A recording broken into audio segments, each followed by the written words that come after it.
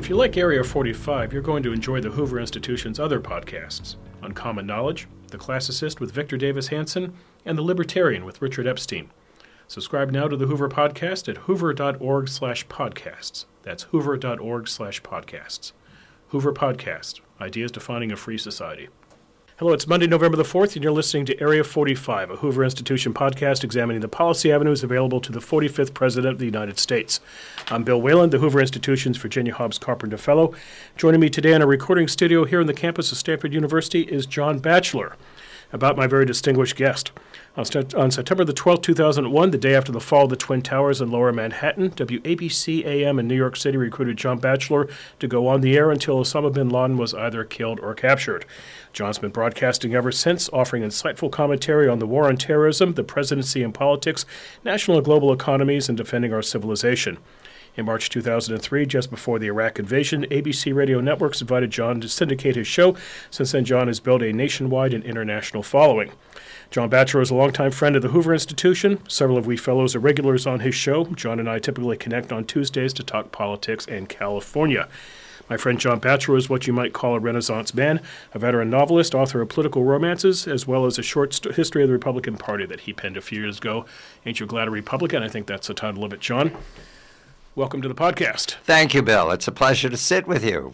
We talk coast to coast, and now we're talking California. We do. I'm reminded of the words of Joe Biden at the 2012 Democratic National Convention. Bin Laden is dead and General Motors is alive. Bin Laden is still dead, and you're still broadcasting. And General Motors is mostly doing well. Bumpy now and again. The world has changed a deal since 2001. Did you think in 2001 that you'd still be doing this almost 20 years later? I have no ability to project 20 years into the future. How are you doing? I'm very happy to be here. As with most things, it's one foot after another. Mm-hmm. And I did not anticipate that I would become a broadcaster. I was a novelist when I sat down on 9/12/2001. Mm-hmm. And I sort of hoped that I could continue to be a novelist. What I discovered is that what we do, Bill, talking, is the same as writing. It's same part of the brain. Mm-hmm. And if your day is spent creating characters and imagining futures or pasts and recording dialogue that you think moves the story, that very much fights what you do at night when you're reporting the news. Right. We do hard news, and that's the most impossible thing to make up on the planet. No one would believe hard news in a script pitch. No one. So here we are. I gave up novel writing because it cannot compete with what happens next in our world. The show every day is 3 hours, right? 4 hours. 4 hours. 4 hours. I devote the fourth hour to authors when I can, unless the news just spills over. Mm-hmm. And I start at 9 p.m. East Coast time, which is 6 p.m. Pacific time. And by that part of the day, I begin to be able to see into the European headlines. I can certainly see into the East Asian headlines. Right. And I know where the story is moving. The show transformed itself after the initial shock of the attacks into a global news report. Mm-hmm. And therefore, clock management is a great deal of what I do. Right. China's easy. Japan's easy because it's Australia's easy, 12 to 14-hour clock. Europe is a challenge. And particularly difficult is the Middle East, where the fighting has been these last 16 years. Mm-hmm. All right, so let's walk through how you manage to fill 4 hours, Sure, 5 days a week. Sure. What time do you get up on the East Coast? Actually, unless you're on the West Coast right now, so what time did you get up this morning? I was awake very early. It's very easy early. when you're jet lagged. It's Right. very easy to go, Okay. It's 4 a.m. New York is already ahead of me. Let's go. All right, so what hour do you arise on the East Coast? I'm always up before 9 p.m. 9 a.m. 9 East Coast time. Yes. All right. And then once you've caffeinated, fueled for the morning, where do you start? The invitations begin. Where do you start looking for news? The show has a theme. Mm-hmm. Each day is a variation of the theme. In other words, it's all hard news lead. Okay. On the first day, it's the politics of the weekend because, as you know, in the political news cycle out of Washington, mm-hmm. the big story is established Sunday night into Monday morning. Right. If there are any surprises, probably Tuesday morning, but that's as late in the week as anybody wants to go with a major theme. Mm-hmm. So Monday, I devote myself to the weekend and the major stories. I begin with war fighting, always. Mm-hmm. the Foundation for the Defense of Democracy's two senior fellows, Bill Roggio and Tom Jocelyn, have been with me for umpteen years, and they cover the battlefront from the Hindu Kush to the Mediterranean. That has changed profoundly over the years. Right now, it looks like it's a story about Syria, but we started in Afghanistan. We moved to Iraq.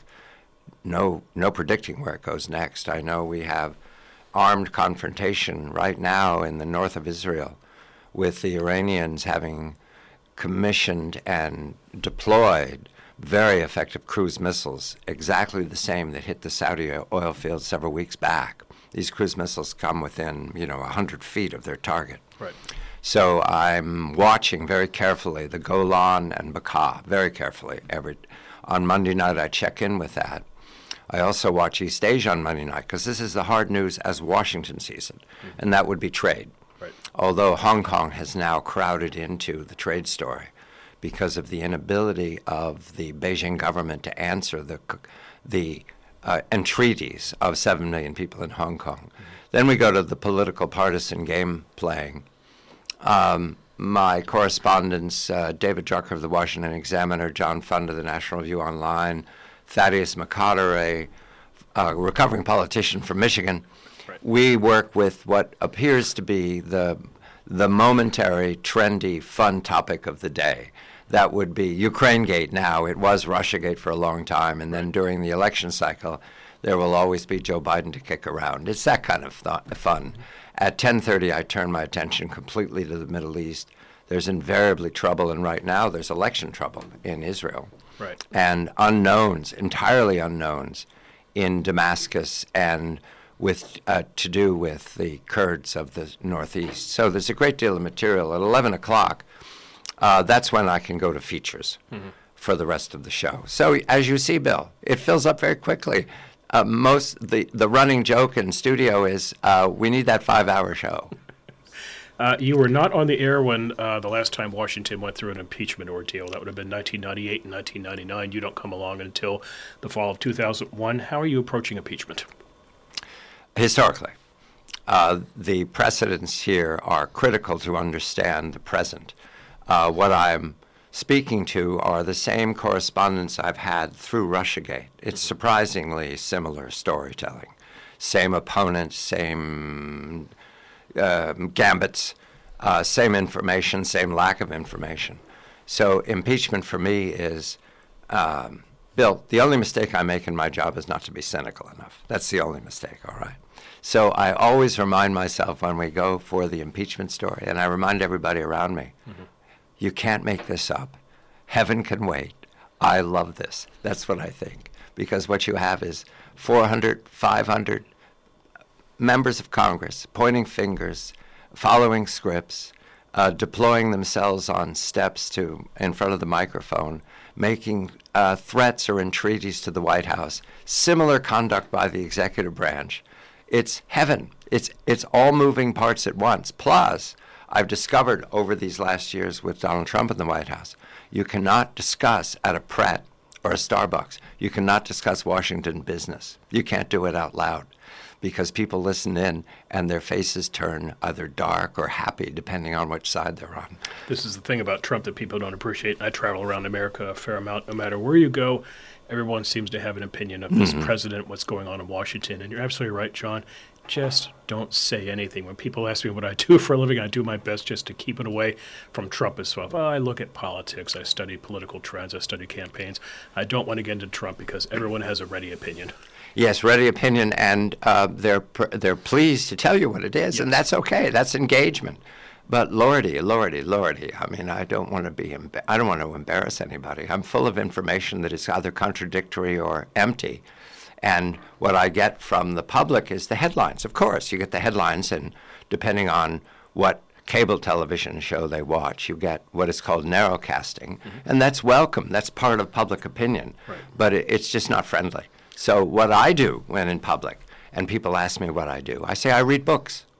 That doesn't make anybody unhappy. Do you consider yourself part of talk radio? That's something I've waited 19 years to answer, and I'm going to wait another 19 years. What I do is I do the hard news. And I do the hard news with correspondence. Mm-hmm. Talk radio's protocol, the successful protocol of the last 30 years, is to take phone calls from the listeners and comment. And the commentator, the host, invariably presents him or herself, mostly himself, as an expert or a rhetorician with the answers. That is something I do not have skill set. That's not my skill set. Right. I'd much prefer to ask the questions, knowing that I vaguely know what the answer is going to be, but I'm always eager to hear somebody who's already opined, which is why the Hoover Institution has been such a happy home for me these many years. Mm-hmm. Your policy papers give me a script before we talk. When you and I, Bill, when we talk, I look very carefully at your reporting on California, very carefully at your metaphors for Washington. Therefore, we both know where we're going. It's still great fun. And because you wrote this some days before, there's a moment for us to turn the news a little bit, depending on events. That's the challenge of writing in the age of Trump. It's writing something that will stay fresh 3 days later. I was in Washington not recently, John, doing podcast, and I learned a very rough lesson. If you do a podcast related to Donald Trump and you let it sit more than 3 or 4 days, things change. Oh, yes. Last time I was in Washington doing podcast, John, I was right before impeachment started to break. So I just want to go back and erase every podcast and start over again with the breaking news. So there's kind of a fast news cycle here. What is good radio, John? Good radio would be, and I've already gone over it, you ask a good question that doesn't have an answer. That's good radio. You put out there something we all ponder with and does not have a partisan version. Mm-hmm. What would that look like? I think it very much looks like, and I'll break from politics because I cover space engineering and space exploration, the search for evidence of life or fossil life on Mars. Mm-hmm. That's good radio. Mm-hmm. There's a NASA probe right now on the surface of Mars called InSight. Mm-hmm. InSight's job is not to move around. InSight's job is to sit in one place and put a drill into the Martian soil. Mm-hmm. And it has the ability to analyze that soil, chemically analyze it, and come up with answers about what could have lived here, what this environment is. What they found in putting the drill in is that Martian soil, which is also the gravity is 1/6 of Earth. Martian soil does not behave as Earth soil. Mm-hmm. Driving a spike into it or a probe into it has difficulty, and they've tried to adjust to it. But at one point last week, they drove the probe in so much by holding the arm up against it, creating friction, because there's not much friction in Martian soil. Suddenly, the probe was ejected by the planet. Mm-hmm. It came jumping out in photographs, still photographs that you put all together. It very much looks like Mars is spitting it back out again. No one can explain that. That is wonderful. Speaking of drilling, I apologize to our listeners. There is construction going on here at the Hoover Institution as we're doing this broadcast, and so that pounding and that drilling you hear in the background, that's not Mars. It's some sort of... No, but it happens on live radio all the time. You'd be amazed, Bill, how many times I've known that there was construction going on in the great big building where I work in Manhattan, Two Penn Plaza. There's always somebody coming in, and they want their space redone. Right. Well, guess when they choose to do it? After hours. Exactly. We were joking about this before we went on the air. You and I were broadcasting live one time, and my dog decided to start barking inside. And my dog would do this a lot on broadcast, and people started asking about my dog. But tell me about breaking news when you've been on the air before. Is a story just broken wide open when you've been broadcasting? And if so, how did you adjust to it? Sure. The incident that comes to mind is 2010, I believe. The dates all fade together. Beg pardon. 2010, I was on the air, and we got news in from the Middle East that the IDF, the Special Forces, had launched an operation against what was seen to be a Gaza blockade runner, a ship sailing out of Cyprus, originally from Turkey, mm-hmm. that was carrying, this goes the legend, that was carrying relief for the troubled people of Gaza. This is the Israeli-Palestinian dispute along the Egyptian border, prior to Egypt being clarified as an ally of Israel. This is the tension along the Israeli-Egyptian border. Mm-hmm. That happened while I'm on the air. So I don't have news reports, just headlines. There's been this operation, maybe there's one dead, unknown, fog of war. Right. because I had a correspondent I could go to, a longtime colleague whom I trusted, and who was in constant contact with theater, with Israel, even though it's now, 5, 6 a.m. in the morning, Israel time, the information is good. I was able to go to, his name is Malcolm Hoenlein, and he's very well thought of in Jerusalem circles for the government. So I was able to go to him, and he gave a briefing to my audience. I don't like doing that because, as I've learned over the years, the fog of war means the first 3 reports are wrong, right. Always wrong. And that's okay. They're trying to get it right. They're describing an elephant, and they're blind. But this is the bane of cable news in a nutshell. Right. Something happens on cable news, and 2 people pop up on air, and they're wildly speculating about something that's going on. They don't know exactly what's happening. Right. And I don't like that. It's just that because this was a breaking news story, and I had somebody to go to, and I knew that he'd been talking to Jerusalem. Now, what we were very careful to do is, this is all we have. This is what Jerusalem has. It's morning time. There will be a change here. The story will change. So that is how I cover breaking news, to make sure we've had several nuclear tests, the 5th and 6th, I think, in North Korea while I was on air, because it's their morning time. Right. Always I remind the audience, wrong, wrong, wrong. First 3 reports are wrong. Wait, wait, wait. Do not look to make assumptions here. You cannot know. And over the years, what I've learned, Bill, is that we're still figuring out things that happened 15, 17, 100 years ago. We just, you cannot know ahead of time. You just say, this is the data we have now. These are the headlines. This is the opinion of, and then you name the distinguished personage, and then you back off. Right. So, John, I bought a car recently, and my car has a wonderful little device in it. If you look in the middle console, you can plug your phone into a USB port or UBS port, and that connects you into the car's entertainment system, and you can listen to podcasts as you drive along. And I drove recently from here in the Bay Area to Nevada, about a 4.5, 5-hour drive. I listened to podcasts start to finish. What this tells me, John, is maybe radio's future is in trouble. That people can listen to podcasts and can stream music and stream information constantly. What do you think the future of AM radio is? How I regard my show, because of the format, because I do interviews and segments are beginning, middle, and end, I regard my radio show as a production studio for the podcast. Right. That's the way it is. The podcast, the only mistake you make in podcasting is not to go big enough. It's a global phenomenon. You cannot presume who is listening, why they're listening, and when they're listening. You put your podcast up, and it takes days, weeks, years before somebody listens to it, and it's fresh to them. They go back over it.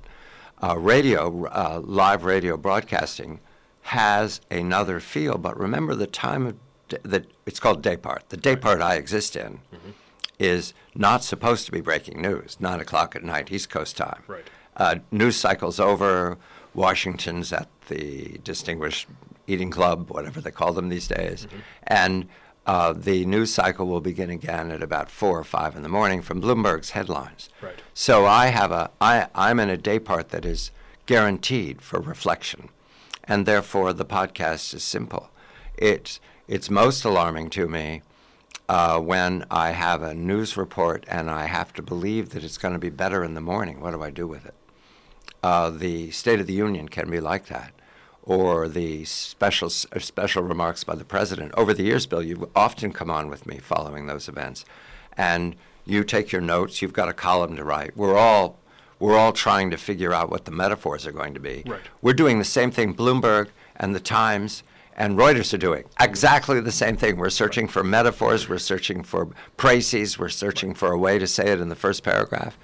That makes me a little anxious because by the next morning, by the podcast time, it's going to be dated. On the other hand, something very good has happened for you in that you want to do thoughtful radio, and what podcasting allows you to do is now people are not at the mercy of having to find John Batchelor from 8 p.m. to 12 p.m. at night. People can find you 24/7 thanks to podcasts. That's correct. That would seem to me just to be a wonderful benefit. Same thing for Area 45. That's what's so lovely about it. Yes, thank you. When you came to Area 45, it was a natural.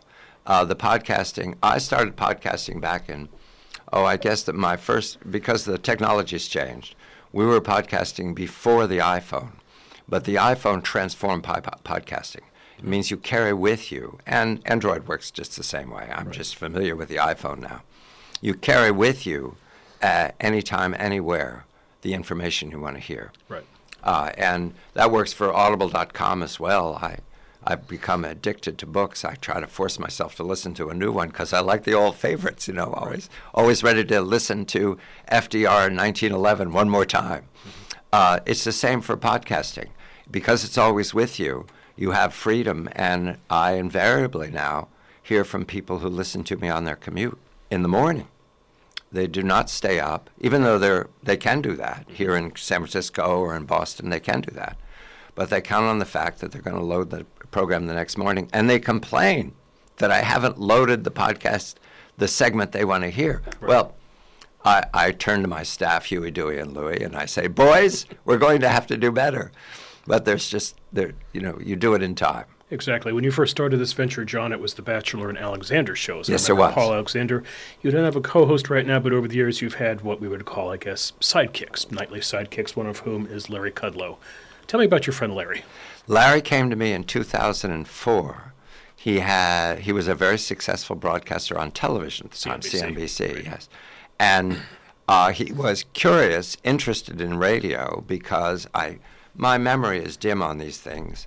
This is Larry Kudlow, director of the National Economic Council, so I don't want to speak like, early days, I knew him when, but Larry was interested in radio. I saw right away he was generally curious about the format, generally curious. Right. So every Tuesday he would come into my studio at WABC, and we'd do an hour of broadcasting, which is a lot for him because he'd just gotten off air.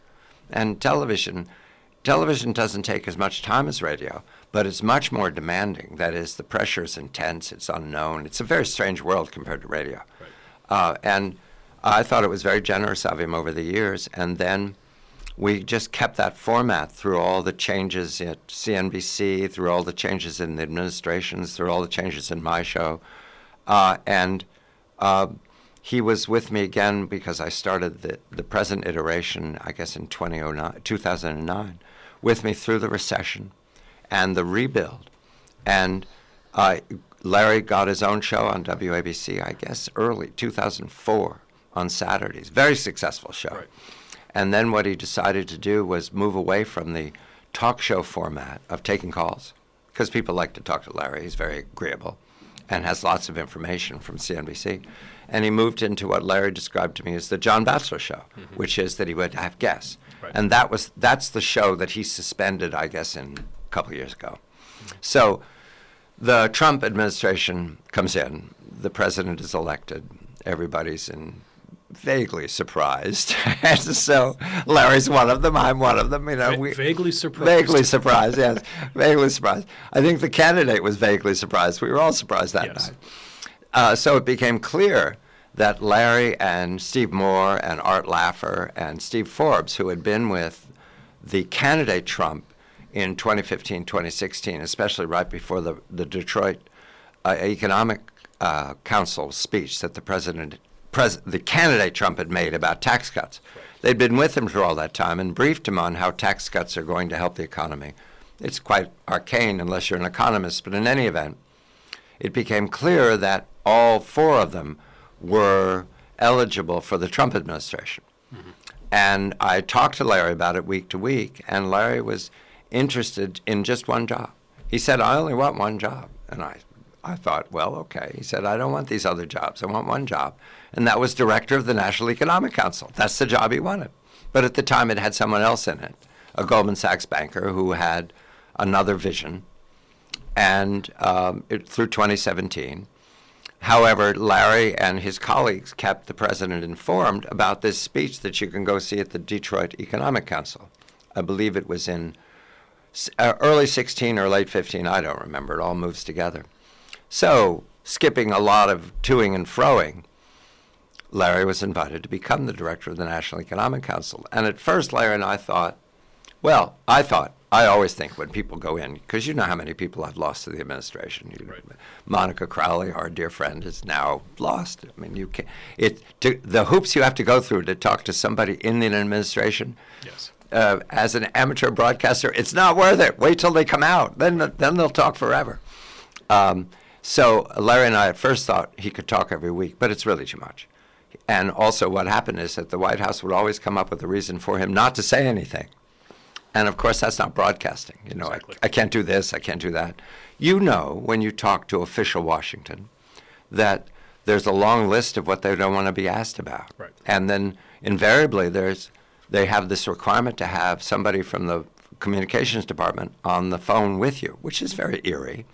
That extends even to NASA. They have to ask permission. So wait till they're former. Exactly. How's Larry's health? Larry is very good. I now and again I ask him. I did initially, but he's so vigorous, it's not worth asking right now. Mm-hmm. You know, I've had a health event, and That was my next question. We'll do that in a moment. Yes. And so Larry is correspondingly solicitous of my health. Right. So we're two veterans talking to each other about how healthy we are and how we're recovering. Let's talk about your health. How are you enjoying being on the receiving end of this, by the way? It's easy for me. You know that. We're two hosts here. And so hosts know how to hand off. We know what segues are. I'm curious because some people like to drive and some people like to be in the passenger seat, and somebody who would like to drive hate being in the passenger seat. So oh, no, I don't mind. I hope you're enjoying the ride today. I know not to filibuster, but I can. Good. Yes. So your health, your voice sounds very good. And not too long this was an issue. Right, a year ago. A year ago I was the recipient of the best healthcare system on the planet, probably in the solar system. Describe the diagnosis. Right. I had a swollen gland in my neck, what you get when you have the flu. Mm-hmm.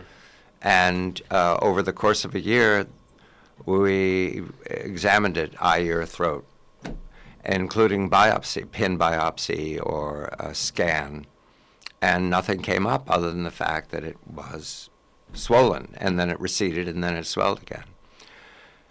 The spring, the summer, and the fall of 18 went, and I decided I wanted to take it out since it was just not behaving. It was a swollen gland. Mm-hmm. It was not profound. However, the diagnosis came back that it was cancerous on October 1st, is my memory, of 2018. Now, I learned a great deal about it. It's the human papillomavirus is 99% of the population. It's vaguely related to warts, but in any event, everybody has the virus. In a small percentage of us, and I'm probably speaking to that small percentage right now, you cannot know. It becomes dormant and comes back as, in males, cancer of the tongue. Mm-hmm. You cannot predict it. You don't know it's there. It's in everybody, so it comes back. And increasingly, the eye, ear, nose, and throat surgeons and teams are seeing this more than smoking. I think Michael Douglas went through something like this too. They're prominent. I was told Jamie Dimon of J.P. Morgan went through it as well. Right. You cannot know it's coming. The symptoms are unreadable before, although that swollen gland is the symptom that was. But even then, that's not the source of the cancer. Mm-hmm. That's a symptom. Your body is responding to the cancer. Right. And it's always in the same place. How do the doctors treat the cancer? Right. Well, of course, you've got a talk show host who talks 4 hours a night, so what else would you do? You're going to cut his tongue out. Right. Yes. So they told me that. I figure, hey, this is an easy decision. We're going one way. Mm-hmm. Right. You don't struggle over it. You say, okay, fine. Mm-hmm. And this is Sloan Kettering in New York. And they were very clear to me that this has a very good recovery rate. And we're very successful, and we have much better tools than we did 10, 20 years ago. So I listened to them. And for the first time, when you're dropped into a desert, you learn how to survive without water. Mm-hmm. When you're dropped into cancer, you learn how to survive. That's what you learn. Mm-hmm. You learn a great deal about the American healthcare system, which I remind everybody is superb. Yes, it's expensive, and the reason is it's superb. Here's the chronology. October 1st, we get the diagnosis from the lab that it is cancer. They don't know where it is, but they can assume they know where it is. On November 2nd, I was on the operating table. 1 month to do all that testing, all that discovery, all that preparation with their heavy schedules anyway, because other people are making demands on their time, mm-hmm. and the hospital is processing. Now, Bill, let's do policy here. Where else can you find that? I mean, I'm not special. I didn't go to the head of the line. Right. And I have insurance, But it's not extraordinarily different from other people's insurance. It's SAG-AFTRA, because I'm a member of a union. So bang, bang, bang, Sloan Kettering on the operating table, and then becomes the recovery. Mm-hmm. And here I am today, having gone through surgery and then radiation, which was much more challenging than the surgery. And then learning to talk again. And you're good to say that I've recovered.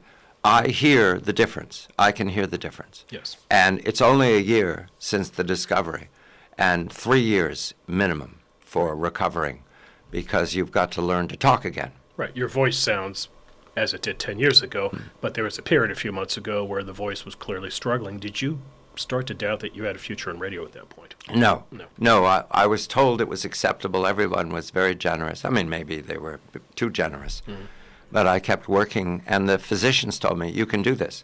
Actually, they were fun about it. They said, we've never had an opera singer. I go, okay. They're telling me something here. So we're not quite sure, where this is going. Everyone's different. I talked to a colleague of yours here at Hoover, Bruce Thornton, who's gone through a similar challenge. And Bruce and I talk now and again. We compare notes. Right. Everyone responds to this particular cancer differently. And you recover differently because it has to do with your voice box, mucus, your ability to swallow, eat. You lose sensitivity in part of your mouth because of the surgery. Everything's different. And Bruce and I joke that we're talking to really wonderful people who are very patient with us, but they've never had it. So all they can do is give you anecdotes from people like yourself about what it's like. And you go, well, that's cool. But so when Bruce and I talk, we're sharing anecdotes. He says, I can do this. And I go, well, I can't do that, but I can do this. And it's surprisingly supportive. Mm-hmm. Now, another profound thing I learned, and this has to do with policy as well. Cancer is not a killer. It was when we were growing up. It's no longer a killer. It's not the end. I don't think it's. There are too many different kinds of cancer, but I do a lot of reporting now because biotechs come to me to put their product on air to the investor class. There are too many different kinds of cancer to say we've beaten cancer, but it's surprising how many kinds of cancer now have successful protocols and extend life. And now the new T cells are coming in, which are changing again the ability to adjust to cancer. So I tell the younger people on my staff, by the time you're my age, darling, this might be just tuberculosis. That might be what we're dealing with here, part of life cycle. I've learned that, and I've learned that the reason we're so good, the reason this is happening so quickly, and radiation is the same story. 10, 15 years ago, the radiation I had to have afterwards, it's prescriptive radiation because they can't find any cancer. They just want to make sure they would radiate where it could be. Would have destroyed my jaw or would have severely limited my ability to recover. Right. The radiation itself, the radiation machines have improved so much that I do not have that threat to my bones.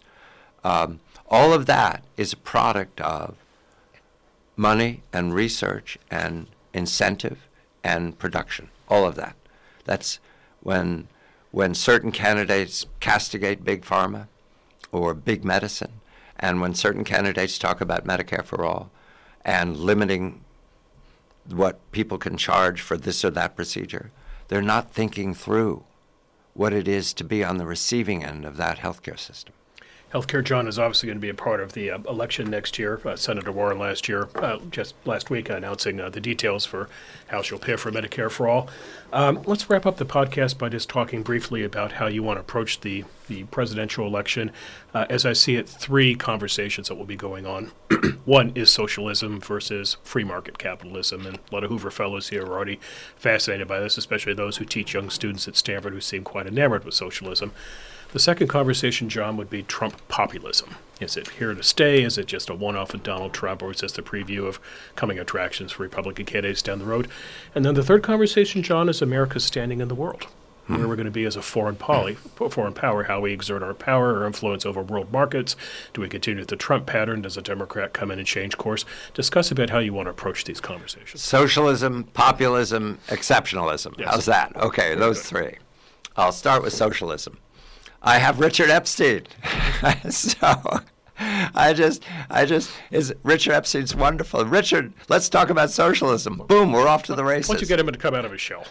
So socialism is a joy also, because the same debate that appears we're having, although it's all very polite, is the debate that was that happened 100 years ago after the Bolshevik Revolution. Yes. As socialism became a popular term of art for the salons of London, of Washington, of New York, and that young people in America were attracted to the idea of socialism until and if, with Lenin's death, Stalin came up with the idea of socialism in one country, and then you had this debate inside the socialists. All wonderful stuff, because we're reviewing all of that. Mm-hmm. And this time, unlike 100 years ago, we have historical precedent. Right. Sort of like mumbling, it didn't work out very well. Exactly. And the idea of we pretend to pay you and you pretend to work is not the way America wants to go for GDP. Right. Socialism also these days involves New Green Deal. Mm-hmm. And the New Green Deal, on the face of it, is science fiction. And that makes it a joy to discuss. Yes. When you get into the numbers, it becomes well, you move into a terrain that is entirely speculative. The gentleman you're about to interview, Dr. Michael Boskin, has written brilliant pieces on the Green New Deal and the fallacy of it. So be sure to push his button on it. Populism. Yes, populism. Let's go to that. Populism is suspect because it has great momentum. And it comes and goes through history, through countries, through regions, through time periods. It's always available, and it can be a transforming event. At the same time, it can lead to trouble ahead in the hands of kleptocrats or monocrats or opportunists. So it's a tool. It's a tool, but it can be a dangerous tool. Right. The one that I like is exceptionalism. I love that one. And we talk about it a lot because that's the way to talk about American history. Mm-hmm. You get the landscape big enough. America is a complete accident. I mean, it's like we're in an alternative universe that started somewhere in the 17th century. This should not exist. Yes. No one would have said, I feel like the beginning of War of the Worlds. No one could know, okay? No one would have said, sitting there in Elizabethan England at the beginning of the 17th century, oh, by the way, do you know the future's in New York? You go, what? Yeah, no problem. 4 centuries from now, New York City's going to be the center of the world. They would have thought you were writing what? Heresy. They would not have been able to relate to it.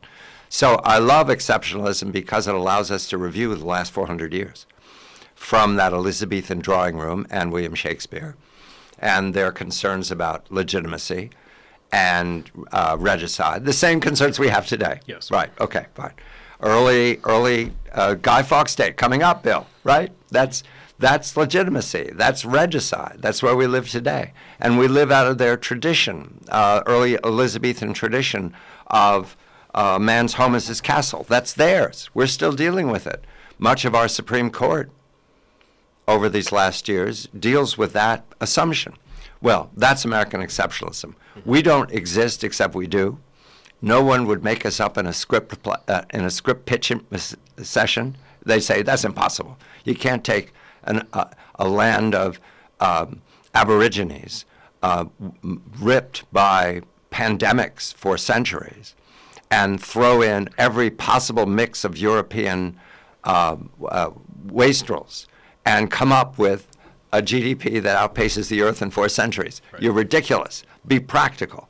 So those 3 things, socialism, populism, exceptionalism, allow me in the course of the show with my correspondents to review the last 100 years, the next 100 years, and the last 400 years. Final question, John Batchelor, the man or woman listening to this podcast who thinks, I'm going to do what John Batchelor does for a living. How does one become John Batchelor? Yes. Do I go to Princeton? Do I write books? Do I kind of end up in radio accidentally? Or is there a plan? Bill, I think we have similar paths here, and here's why.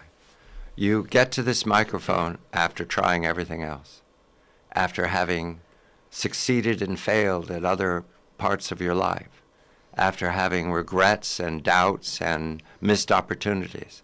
That's what brings you to the microphone. Here's what the microphone does that television could not do. And it does it for both of us as we talk.